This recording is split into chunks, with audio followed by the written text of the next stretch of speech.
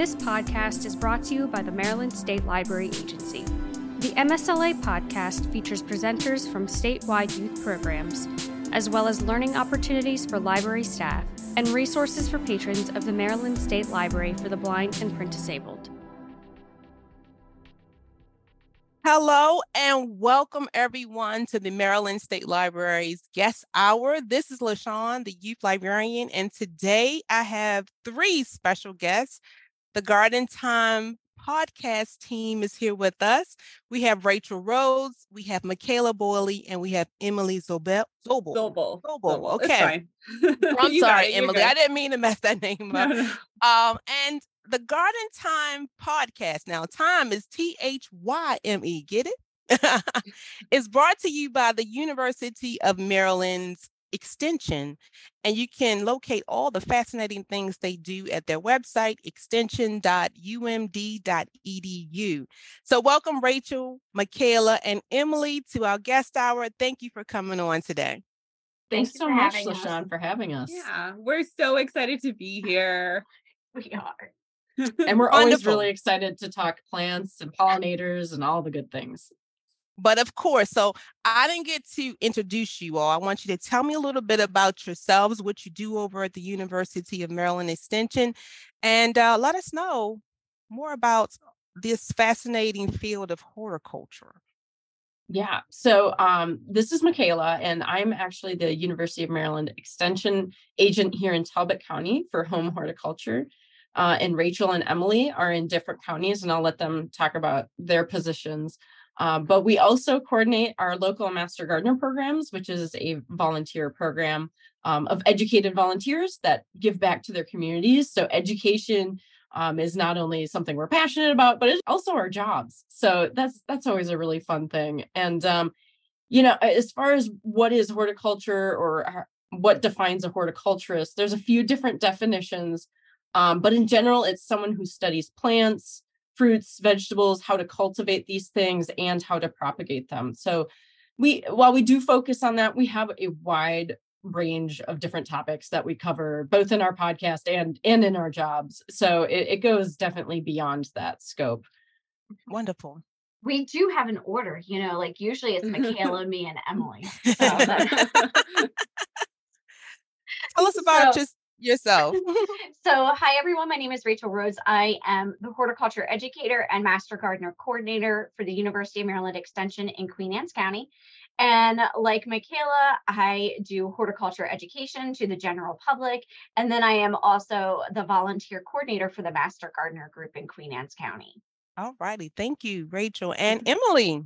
Hi, I'm Emily Zobel. So I am the agriculture and home hort and master gardener coordinator for Dorchester County. So I am the county right below Michaela's county of Talbot. So all three of us are on the Eastern Shore. And in addition to handling homeowner garden questions and facilitating the master gardener volunteer program, I also do educational outreach for our farming community, specifically around the realm of vegetable production and integrated pest management, because my background is in entomology. Wow. Yeah. I want to throw it that stink bugs, I hated them, but I'm sure there was a benefit to them somewhere along the way. Yeah. So stink bugs are a weird one because nobody likes them because they smell bad, but we actually have a lot of beneficial species of stink bugs that they smell bad, but they eat a lot of the bad stink bugs or like bad bugs in general. So they're really cool. I think a lot of people, when they hear stink bug, think of the brown marmorated one, which was the invasive one that came out or got here a few years ago when it was kind of brown and a little dull looking. But there's actually, if you go down south of us, so like in the Carolinas and Florida, you've got some tropical-ish species that have like blues and greens and oranges on them. And then even something like our two spotted one here is like black and red. And I actually think it's kind of pretty. So maybe like you just need to widen your scope of stink bug knowledge a little bit more. Okay, I'm gonna drop my bias against stink bugs. I will. I'm still not liking them, but yeah. That's okay. All right, so if I was interested and I wanted to become a horticulturalist, what would I need to do? What are some things that I need to pursue? I mean, I would say right off the bat that anyone could be a horticulturist. Just grow something and observe it and take some notes. I'm an adamant believer in the old Mythbuster slogan, which is as long as you're writing something down, it's science. So if you are a kid and science fair is coming up and you want to do something horticultural inspired, pick some different growing methods, pick some plants to grow, take some measurements. I think that's how I got into it. I don't think a single year of science fair through middle school or high school, I didn't do a plant themed project. I'm with you, Emily. I did the same thing for science Yeah. fairs, like every single one, something about a plant.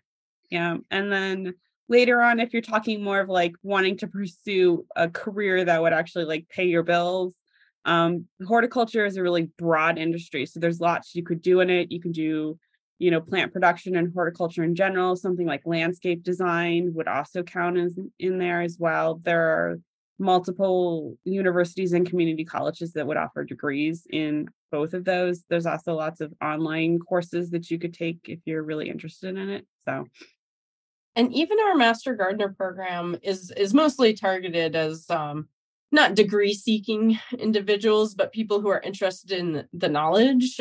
Is just a wealth of information. So there's a lot of programs out there that I think can cater to different interests. It's such a broad field because you could be entomologists like Emily, or you could get into native plants like me, or vegetable gardening like Rachel. So there's so many different things you can really get into. That is wonderful. And I did see that you work with 4-H clubs over at the Maryland Extension as well. Yes, we're all housed in the same offices. Yep. So Wonderful. Each office has a 4-H educator and assistant. Excellent. So you all are a team, the Garden Thyme team. How did this come up? How did it come to pass? Tell us a little bit more about your podcast and how can we tune in? Yeah, so I think it mostly started for a mutual nerdiness of plants and talking all things plants and insects, because we love bugs too. So we're a monthly podcast. We record once a month, and you can find us on a variety of different platforms, Stitcher, Google, iTunes, or you can just listen straight from our website, which is housed on Buzzsprout. And we're spelled just like you mentioned before. It's Garden Thyme, and Thyme is spelled Thyme, because of course. We have to have a plant pun. We're very punny people to some extent. Yeah. So if we get through this interview without at least like 4 or 5 puns, then it'll be good. And like I said, we cover a wide variety of topics. Maybe one week we're talking about turf. And then the next week, like last month or in February, we talked about animal mating habits to highlight Valentine's Day and kind of have a fun thing to talk about. So we really do kind of go all over the place in a good way, and cover just a wide range of topics. That is fantastic. Now, you said that anyone can become a horticulturalist. So if I'm starting out, what are 5 top statements of wisdom you would give a beginning gardener? I think the first thing to think about when you're starting to become a gardener, or you want to start gardening, is if you're doing any in the ground gardening, you need to get a soil test first. It's a lot cheaper to get a soil test than to have to correct a situation within your soil after you've spent a lot of money putting plants in the ground, because plants are expensive when you first start gardening.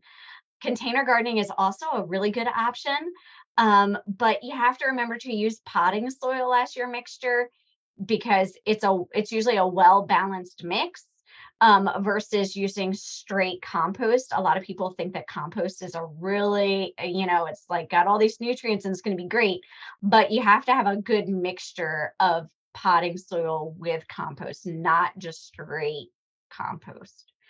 And if you don't have the space for an in-the-ground garden or a container garden, go on the University of Maryland Extension website and look for a community garden in your county, because that's a really good option as well for you to have space to garden if you don't have any other option. The second thing I would say is do your research and figure out the right plant for the right place. There are a lot of garden resources out there to learn from, books, extension websites. Our home and garden information center is a great one, but just sitting back and observing your environment and figuring out the light of your property at 9 a.m. versus the light that hits your property at 5 p.m. And then that also plays into getting your soil test and figuring out if the plant you've picked out is going to be right for the conditions that you have on your property. Where do I go to get my soil tested? Oh, that's a perfect question. The University of Maryland Extension Home and Garden Information Center has a whole page dedicated to our soil testing labs in our region, and then YouTube video on how to take a soil test, which is also incredibly helpful. We also, as extension educators, always recommend that we use a soil testing facility and lab in our region, because those are going to be the labs that are more They're like related, they're regional specific. Yes, that's it. That's what I was thinking. They're more regional specific than if we were to send a soil test sample out to like Colorado or California. They're going to be more knowledgeable about the region that we have here in Maryland. On that note, I would say for any of your listeners that may not be in the Mid-Atlantic area, because we know as podcast hosts, we tend to get listeners who come from all over the United States and or all over the globe, reach out to your own local extension service to determine like where to properly get information about a soil test. Yes, that's a great tip. I always like this third one, and it's Rome wasn't built in a day. So don't go out and plan what you're going to do with your entire landscape in a season.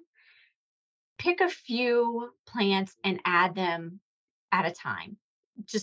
It can be very overwhelming to sit back and look at your landscape and think about how you're going to accomplish a task when you don't have one, unlimited resources, and two, unlimited time. So pick an area, work on that small area, and then just move on successionally to a different area every year.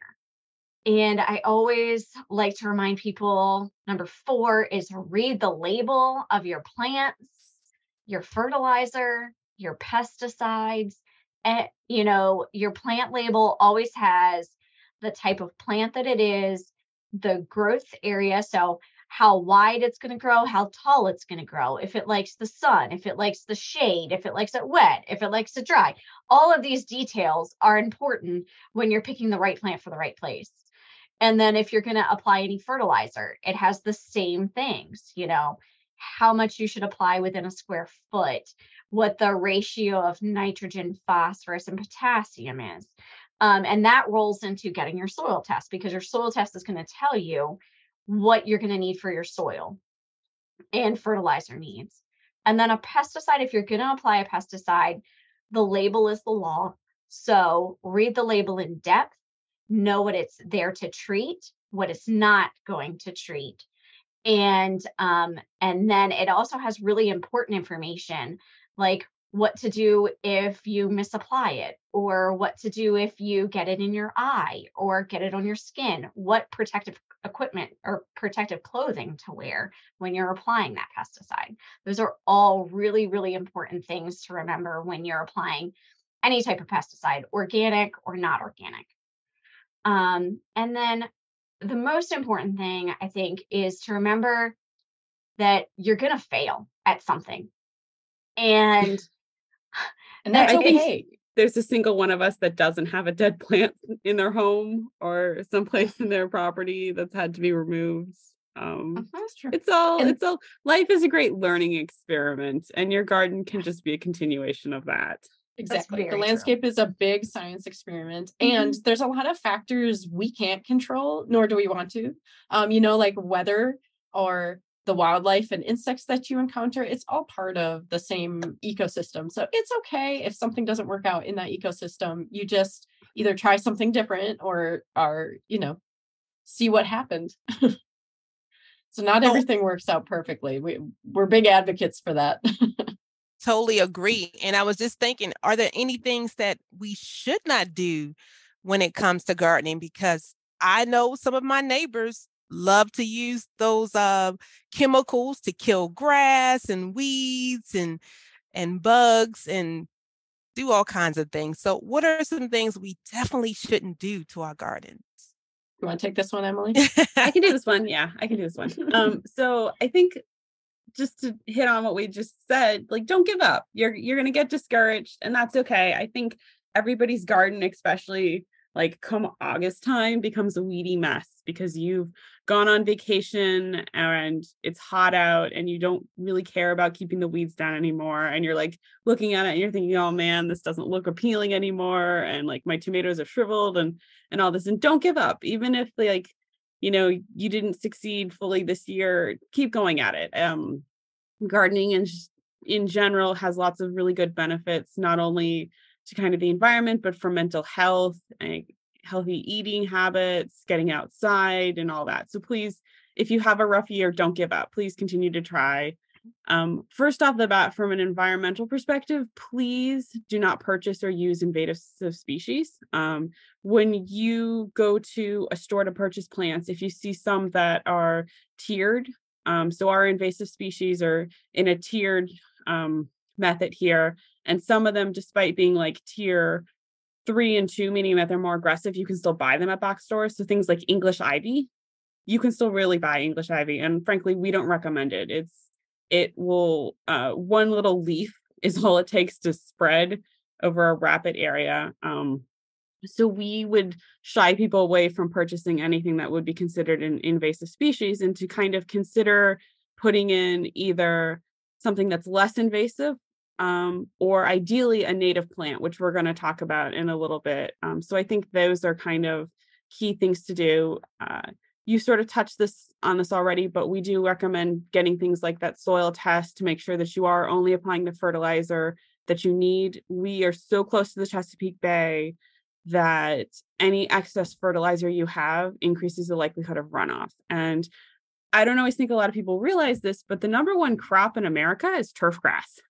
We have more acres of turf grass than anything else, which is surprising because it doesn't feed anything. It's pretty much just there for us to like have this aesthetic green lawn. So being able to come to terms with the fact that like you don't need the most pristine lawn, and even if you have an established lawn for a few years, it probably doesn't need any more fertilization, especially if you are cutting your turf grass high and letting those clippings fall down. Here in the Mid-Atlantic, they break down really quickly because of our temperature and our humidity. So you don't really need to fertilize things like turf grass. Likewise, once you have established trees, they also probably don't need to be fertilized. So we would recommend really making sure to not over fertilize, learning to deal with some of that plant damage when it comes to things like insects, so that you're not out there necessarily spraying an insecticide every time you see an insect is another crucial thing, because your landscape is ultimately an ecosystem, and feeding damage is part of an ecosystem. I sort of always pull this story out, and you guys can cut this if it starts becoming too tangent. But one of the first years I was here, I had someone call me who was really upset that there were caterpillars eating their milkweed because they planted the milkweed for the monarch butterflies. And I had to explain to them that milkweed is the host plant of the monarch butterfly caterpillar. So the caterpillars feeding on it are the monarch caterpillars. And like, that's what you want. That's its purpose for being in your landscape. And if you aren't okay with that, then you should probably switch to just feeding plants for the butterflies. But like, that's the purpose of planting it, is that for the caterpillars to chew on. So it was a great learning opportunity. They actually became a great person who has tons of milkweed on their property, and they bring me caterpillars and send me pictures all the time. But it was a great like aha moment. So I think spending that time really doing that research on your plants, especially if you're going to put native ones, is really beneficial. I think you hit it on the head with that. I was just thinking about one quick story. I planted mint, and I did not do my research. And I tell you, that thing spread from my yard to the neighbor's yard. We had mint all across the neighborhood, but I learned my lesson. You have to do your research. It smelled good when you cut the grass, I but bet it did. I don't think we were supposed to have mint spreading all across the neighborhood like that. So you said a few times that we should really invest in native plants. So how can we find out what is native to our area? And I know that many people are on a budget, and sometimes plants that are native plants can be quite costly. So what are some resources to purchase, and where can we go to find exactly what's best? Yeah, so I'll take this one. This is all So first, I'm Michaela. going to kind of define what a native plant is, because there is sort of a technical term, and then I'll try and get it into our terms. So native plants are something that occurs naturally. So it's growing on its own in an ecoregion. So basically in a local area that has evolved over time to adapt to these growing conditions that they're present in. And they have co-evolved with other species, namely wildlife. So insects, birds, mammals, but they've co-evolved with other plant communities as well, because they're all working together, right? It's all about interconnectedness. And part of that food web system. So native plants are something that are sort of indigenous to the area, you could say. So they haven't been introduced by human hands, which we've done a lot of that. So, we're guilty, but there are a ton of good resources available, especially the University of Maryland Extension Home and Garden Information Center website. And that can help you to kind of determine what plants might be local to your area or what might be recommended for growing in your area. Now, we're talking about doing kind of affordable gardening. The beautiful thing about native plants is that they're really good. Most of them are good at reproducing by seed. So some people even may be able to, if they're savvy enough, collect the seed and to grow those plants essentially for free. Now, I don't advocate for like the harvesting of things on the side of the road and stuff like that. I want people to be safe. But if you have a home garden, or especially master gardeners are really good at connecting people with where they can find native plants, either for sale or, master gardeners will have plants in their pockets. I mean, they'll pull them out and give them to you. So there is a really great networking community out there, a lot of enthusiastic people. And again, native plants are really good at growing in this area. So hopefully you're able to find something that can grow pretty easily from seed or from a cutting or division or some kind of propagation method. That's good information. Go ahead, Rachel. I was going to say, Michaela's speaking from experience about pulling plants out of her pockets. Yeah, seeds. Well, seeds. I keep seeds in my pockets. Do you have seeds in your pocket right now? No, I don't. But it is winter, so that might be the only time. Well, and I'll go ahead and jump to sort of our next question here, which why there are so many benefits to having native plants in the landscape. And I would like to say, where do I begin? Because I could go on for a while. So there are a lot of high wildlife values associated with our native plants. And native plants can be trees, shrubs, perennials, which is something that comes back year after year. We have all sorts of different types. So mostly these are beneficial for insects, mammals, and birds. They support them, just like Emily was saying. They, they serve a purpose in the environment. And I think that's what's important to remember about plants. Yes, they're great for us to look at, but they should also serve a purpose. So they should be food for something or produce something to give back to the ecosystem, so to speak. And I also like to think native plants are better adapted to our growing conditions or our native growing conditions. And some of them are even really well adapted to harsh growing environments, like growing in the cracks of sidewalks. So, they can withstand quite a bit. And then they also, our native plants preserve a lot of genetic diversity, and we call that biodiversity.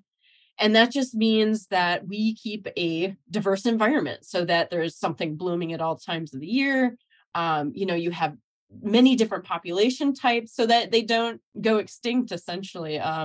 When we have a lot of invasive or non-native plants, they can kind of crowd out our native communities, and then we lose that genetic population. But I also like to argue native plants are just as beautiful, and they're more interesting because they have so many different adaptations. It's not just a flower. It's grasses have beautiful color in the winter, or there's just so many different reasons to love them. And hopefully they're lower maintenance if they are planted in the correct area. Okay, I'll step off my soapbox now. No, that was good.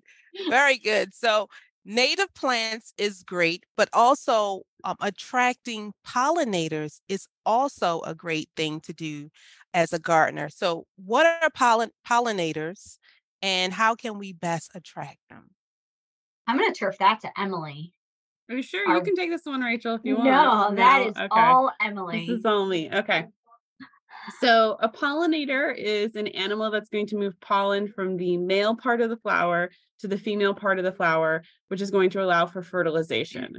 This can vary plant to plant in that some plants will have both male and female flowers on the same plant. Some will have completely separate plants. Some plants will have male and female parts on the same flower as well. So lots of variety, lots of different opportunities for it. So one of the pollinators that I think most people jump to is bees, because this is the one that we think of. These are the ones that we see buzzing around our garden. This is the one that we always see, the like, save the bees. They're 2/3 of all the food in the grocery store. And bees are great pollinators, but they are not the only pollinators. We have a lot of other insects that pollinate. So things like flies and beetles pollinate. Butterflies and moths will do a little bit of pollination as well, but it's not their forte. It's not their specialty the same way. You'll also have things like ants that'll pollinate, and then rodents and bats, and even like some reptiles will pollinate like water and aquatic plants. So there's lots of different animals that would fall into this. You also have a lot of plants that are pollinated just by the wind itself. So they don't require an animal or a pollinator at all in order to do this. And within kind of our own garden, pollinators do this pollination process, which is really key. For example, if you're doing a vegetable garden, because you need that pollination to take place in order to produce that tomato or that squash or that eggplant or that chili pepper that you're trying to grow. So you've got to have that. But another aspect of pollination is that they also serve a role within the food chain. Some of them are carnivorous in some life stage of theirs. So they are really good for biocontrol for kind of those insects that may be feeding on our plants. Others of them provide the food for higher levels. So they themselves play a level in that food chain as well. I was just thinking, okay, you said bees are pollinators, but they're not the only pollinators. But Nope. if I really cannot stand, people have a real natural fear of bees, but they're important. So are all bees equal when it comes to pollination? And is there a way to not attract them in the garden if if you really have a fear of bees? So yes and no. So I think a lot of us think of the honeybee traditionally as our golden child pollinator, but it's safe to say that the honeybee, first of all, is not native. Honeybees are from Europe. So we brought them over when we came over and colonized the Americas. Like, the Europeans brought them over. There are native species of bees, but they don't produce honey. Honeybees are the only bee species that produce honey. They're one of the few that are eusocial, meaning they have a queen and workers and like a colony setting. So they tend to be one of the only bees that would be aggressive enough to sort of sting. And normally that's in a case when they feel threatened. So if you come across their hive and they feel threatening their hive, they'll sting. Or if you're like out in your garden and you like grab them, obviously they're going to sting because they feel like you're going to crush them. For the most part, most of our native bees are not going to sting because they either, one, are very tiny. So their stinger, which is an inverted ovipositor, isn't going to really puncture your skin. And two, they have no nest to guard. So this nest guarding behavior isn't necessarily going to work. Now, that's different for wasps. Wasps are a separate, they're similar to bees, but a little separate. So generally speaking, from a bee perspective, you don't really need to fear being stung by them as much. The initial question of are they equal pollinators? It's yes and no. So in your garden, different bees are going to pollinate different things to different levels of success. When it comes to like vegetable gardening, that's a little different than like native plants. A lot of our native plants are very specialized. So they may only have one or two insects that in fact do pollinate them. So a lot of our early spring blooming flowering like trees and stuff are either wind pollinated or they're pollinated by flies. If they smell bad, chances are they're pollinated by flies, because flies like that kind of mucky, soury kind of smell, more so than bees like the sweet smelling things. And if you're really interested in learning more about native bees, we had a really great episode that we released last year in June 2022, where we interviewed Dr. Sam Droege of the Droege. U.S. I always get his last name wrong. I'm Sorry. sorry, Sam. I adore you, Sam Sam. Droege. Sam Droege of the U.S. Geological Society, and he runs the bee lab, where they basically have done these massive bee surveys of all the different bee species, not only here in the Mid-Atlantic, but all across the United States. And it was a really fun, interesting episode. So if you want to learn more specifically about native bees, I recommend checking that out. If you ultimately really cannot stand having bees in your garden at all, your best option is probably to put in things that don't necessarily have bright, fragrant flowers. So you can do things either that are night blooming, because bees don't tend to fly at night, or you can do things like ornamental grasses or ferns or leafy greens, or stuff like that. That's not going to bring in the pollinate or the bees and the pollinators. They can still add environmental impact and still be beneficial, but just not necessarily in the traditional like pollinator way that we think of. And I think it's also important to note, not even all wasps are Mm-mm. bad. We have a lot of what are called parasitic wasps, which actually control some of our pest insect populations. So the world of insects is vast and varied. So, we like to say they don't deserve the stigma that they get from, sorry, I had to do it. Number two. That they get from everybody. I was holding off on that, but Michaela was like, we're doing it. I dropped it. I love it. Stigma. Mhm. Now, the pollinator populations are changing, and we know that they are in decline. So why is that happening? I think one of the key reasons our pollinator populations are declining within our home state of Maryland, and probably in other states as well, is because we have habitat destruction. We're moving into a more urbanized environment versus, having vast meadowlands or upland meadows or, wildflower habitats where our pollinators evolved. There's not a lot of long-term research about our pollinator decline, but that is one of the key factors here, is that we have an increased urbanization and increased population. Another key factor is pollution, the type of lighting that we're using at night, pesticide usage. No matter what kind of pesticide, it could have an effect on like the larval stage of a pollinator or, the adult stage. So that gets back into that whole 5 key principles of reading the label, knowing what it's going to impact. And, a lot of our pesticides are going to say on it what things it will have a warning about pollinators, like, hey, this will impact our pollinators. And then we haven't gotten into this yet, but climate change is a really big issue. The fluctuation in our temperatures. I mean, just probably like a couple of weeks ago, it was 80 degrees. And then 5 days later, it's 30. And those fluctuations in our temperature can really impact that signal that our pollinators get to emerge, and they could be emerging at the wrong time when their host plants aren't around and aren't flowering. We have a big increase of invasive species, so either invasive insects or invasive plants, and then our pollinators don't have the native larval host plants that they are going to use for their young.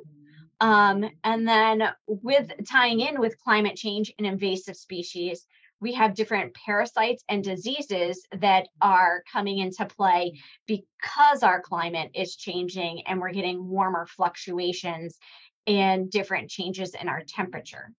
It's a big ecosystem, and how everything melds together and can impact our pollinators. Very true. And that was a lot to think about, but absolutely good advice. Now, if I'm planting and I am someone who is blind or have low vision, and, gardens people always think of it in a visual manner. But are there ways that, what are some great ways to plant for the olfactory experience of being able to have a garden that smells unique? I think that one of the biggest things to add into your garden, and I do this, is I add in some type of herbs that have different smells and textures. Like rosemary is a huge one. And rosemary has these great, like little tiny purple and white flowers too, that I mean are great for our pollinators. And rosemary is a woody shrub, or it turns into a woody shrub if you plant it in the right place. And that's a great one for your olfactory senses. Mint in a container. Yes, in a container. But there's so many different varieties of mint, from spearmint to peppermint to pineapple mint to apple mint. All of these different types of mint have different textures and different smells. I love lemongrass as an addition into a container because that has its own like wonderful like grassy texture, woody grassy texture, and then the lemony smell or lemon verbenum or different types of basil and thyme. There's so many different herbs that you can incorporate into your garden that give that olfactory additive. And even indoors, these plants can work. Like I have lemongrass in a container that I move outside in the summer, and then it comes inside in the winter. Rosemary's the same. Basil is one of those that is kind of iffy. You can kind of get it to survive the winter, but it's a little hard if you don't have the right light conditions. But those are some herbs are top tier for olfactory senses. Oh, that's great. I will say though, when I did plant my mint, it attracted a lot of flies. I don't know why. It was covered in flies. Bad experience. I'll keep it in a pot. I will keep it in a pot.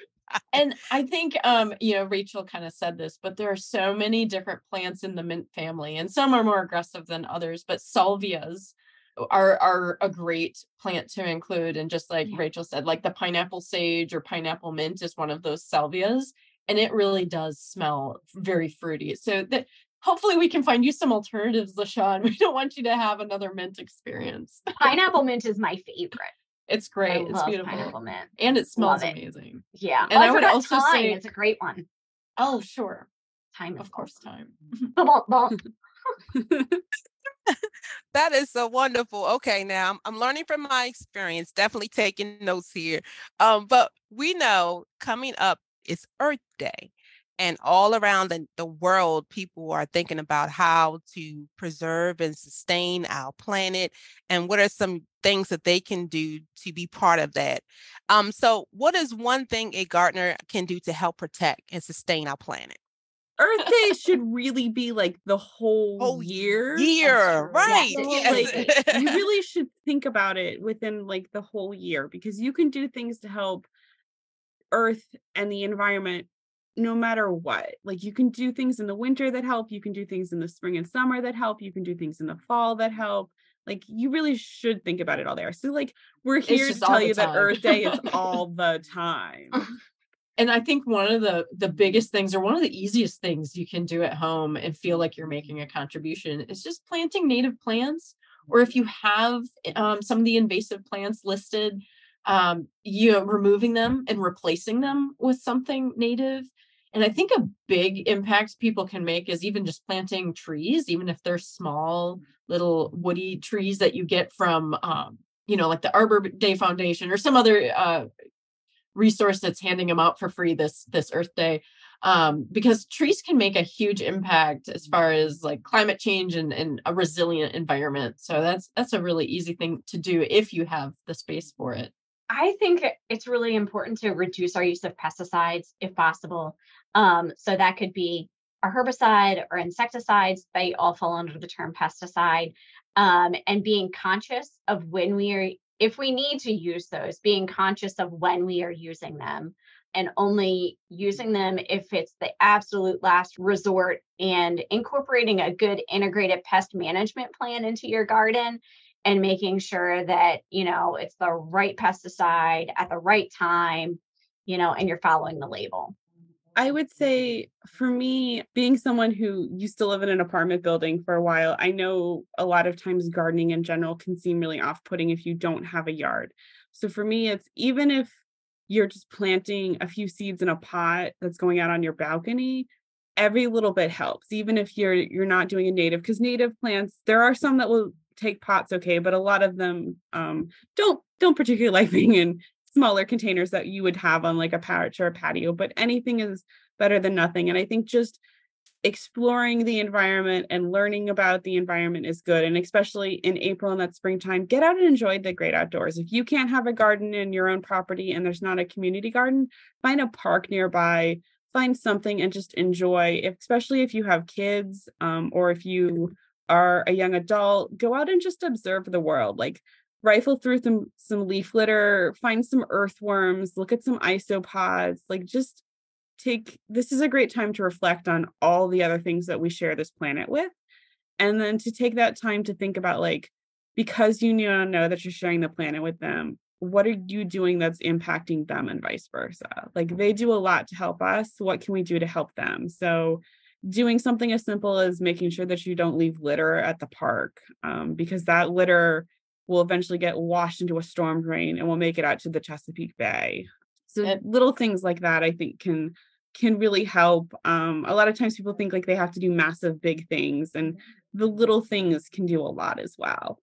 And I think Emily hit a really important point. Even if you don't have a property that you're taking care of, chances are there's probably some sort of community Earth Day event going on where there's, and it might not even be in April, it might be at another time where there's a tree planting or even just picking up litter, like Emily mentioned. So there's a lot of different events out there to help engage in. So you can feel like you're still contributing and helping towards the planet without having your own yard. I think it's really important to give back. In fact, this is motivating me to try and hold something where I'm out planting on Earth Day this year. I would also say this is a great time if you've got transportation to go visit like a state or a national park or even just a public community garden kind of place, because a lot of those places receive funding, and if people don't use them, they potentially lose the funding, and then the land might get sold and you might just get more homes put on them, which is, I mean, people need homes, so we want that, but like we also want to keep our greenscapes and our areas in our environment. Okay, now I'm going to get off myself. Get outside and enjoy the fresh air. It's very inspiring. It's important. Yeah. Yes. I mean, even if you've got really young kids, put some sunflower seeds in a wet paper towel in a Ziploc bag and put it in the window and just let them watch like seeds become life, like, and then put it in a pot and just watch them bloom. Like, you don't have to spend a lot of time and energy and money to grow stuff, and to learn about growing stuff. So I appreciate Michaela and Rachel and Emily for being here. But before you go, I got to ask you one more question. Okay. If you were a flower, what flower would you be? Oh my gosh. And why? Go first. Oh my God. This is the hardest question you asked all time. This is tricky. And it's hard because it means we have to narrow down the like many favorites that we have. Because pretty sure every episode we say a plant and we go, it's one of our favorites. And so I think if I was a flower, and this might surprise you, it'd actually be a type of grass, because most people don't realize that grasses have flowers too. They're just very, very, very small and indistinguishable. And they don't pollinate by insects. They mostly pollinate by wind because the pollen is so teeny tiny. So I'll go ahead and say broom sedge, which is a native grass to Maryland. In fact, even in the winter, in this time of year, you'll see it. It's like an orangey bronze kind of color, and it adds a little bit of interest to the landscape. So I like to think that's me. I add a little bit of interest to the winter landscape. And so no surprise I'm picking a native grass, but I know Emily and Rachel have some good picks too. I do. And I mean, it's no surprise that you picked broom sedge to Emily and I, because we know like how much Michaela is in love with this grass. It's really difficult to pick a favorite flower it's incredibly difficult for me. I'm not going to pick daffodil because usually that would be like, I go on and on about planting daffodils and different bulbs and varieties that She bought 400 daffodil bulbs last year and planted them all. So like Rachel loves her spring blooming flowers. I do. But, one that has a non-spring blooming native flower that has really grown on me over the last like 5 years has been late boneset, which is Eupatorium perfolium. Is that right, Michaela? Perfoliatum. Perfoliatum. I knew I was going to get it wrong. She's our Latin queen. This is a late blooming native perennial that usually blooms from mid to late July through October. It is a amazing pollinator plant, but it's not for the normal kind of landscape. It kind of like takes on that wild characteristic. It's about 6 to 7 foot tall. It attracts so many different pollinators at the end of the season. It's amazing. I have so many different videos of all the different pollinators on this plant, from solitary bees to bumblebees to different types of butterflies and moths. It's just an amazing, amazing flower. I love it. I absolutely love it. And it's my favorite, I think. You should ask me next week. It'll be a different plant. It might change next week. That's okay, Rachel. I love it. And Emily? This was really hard. I like switched like several times, but I think the one that I finally decided on, and I got the okay from Michaela and Rachel that I'm cool enough to pull this off, is going to be sundews. So these are a tiny little plant, but they are carnivorous, meaning that they get some of their nutrition comes from the soil, but you tend to find these in bogs, so not the most rich soil. So what they do is they have these little pink hairs that come out of them, which you guys can't see me. I've got green hair now, but my summer color is pink, which is probably the other reason that I got told that I was okay to do this. So they've got these little red hairs and they produce this little sap, this like sugary, sticky sap. And then flies, small flies, mosquitoes, gnats get stuck on the sap. And then the sap releases an enzyme that slowly breaks them down and they reabsorb the insect's nutrients into them. So this is how they supplement their nutrition, because they live in these like boggy-ish habitats. But the ones that we have native in Maryland are rather small. They're only like a few inches wide and a few inches tall. But I think they're really cool. I have an entomology background, so it sort of ties in with the insects. I'm a big water person, so bogs and swamps are kind of where I like to be. I don't like being on full sun. I sunburn really easily.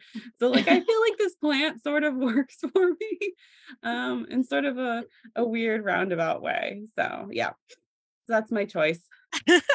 I love it. This has been, I haven't laughed so much during the podcast. This has been wonderful. Oh, that's awesome. The Garden Thyme team, please tell us how we can reach you all. So you can find our podcast pretty much in any place that podcasts are available. We also do have a website, which is Buzzsprout and then / thegardentymepodcast.com. I believe if you Google Garden Thyme Podcast, we also pop up. We also, every single month, our podcast will get put on the Maryland Grows blog, which is part of the Home and Garden Information Center's blog. So they'll post it up. And we also do have a Facebook page as well. So if you're on Facebook, you can search Garden Thyme Podcast. And all of this is, again, Thyme spelled THYME. There you go. So you can find us through that way. And then we do have a Gmail account as well. So UME, because University of Maryland Extension, garden podcast at gmail.com. If people have garden related questions, they can email those right into us. And then sometimes if we get 2 or 3 questions all around the same topic, we feature it in our next episode as well. So we've had 1 or 2 times where we've had lots of people ask questions about something, and that's basically been one of our topics in our next podcast. So wonderful, wonderful. I want to wrap up our discussion today. Thank you again, Michaela, Rachel, and Emily. And I want to just urge our audience to, again, get involved and get out there and do something with the environment. Get in the garden, get your hands dirty. Just invest in our native plants, and think about our pollinators. Thank you all again. And you can, before I let you all go, get in touch with the Maryland State Library for the Blind and Print Disabled through our website address, and that is www.lbph.maryland.gov. And you can catch all of our podcasts on anchor.fm/MD State STATELIBRARY. That's MD State Library. So thank you all again and have a fantastic rest of your year. Thank you Take so care much. now. Letitia, All righty. Thank you for having Bye. This has been a presentation of the Maryland State Library Agency. For links to additional resources provided by today's presenter, please visit the show notes. For more information on MSLA or the Maryland State Library for the Blind and Print Disabled, visit marylandlibraries.org.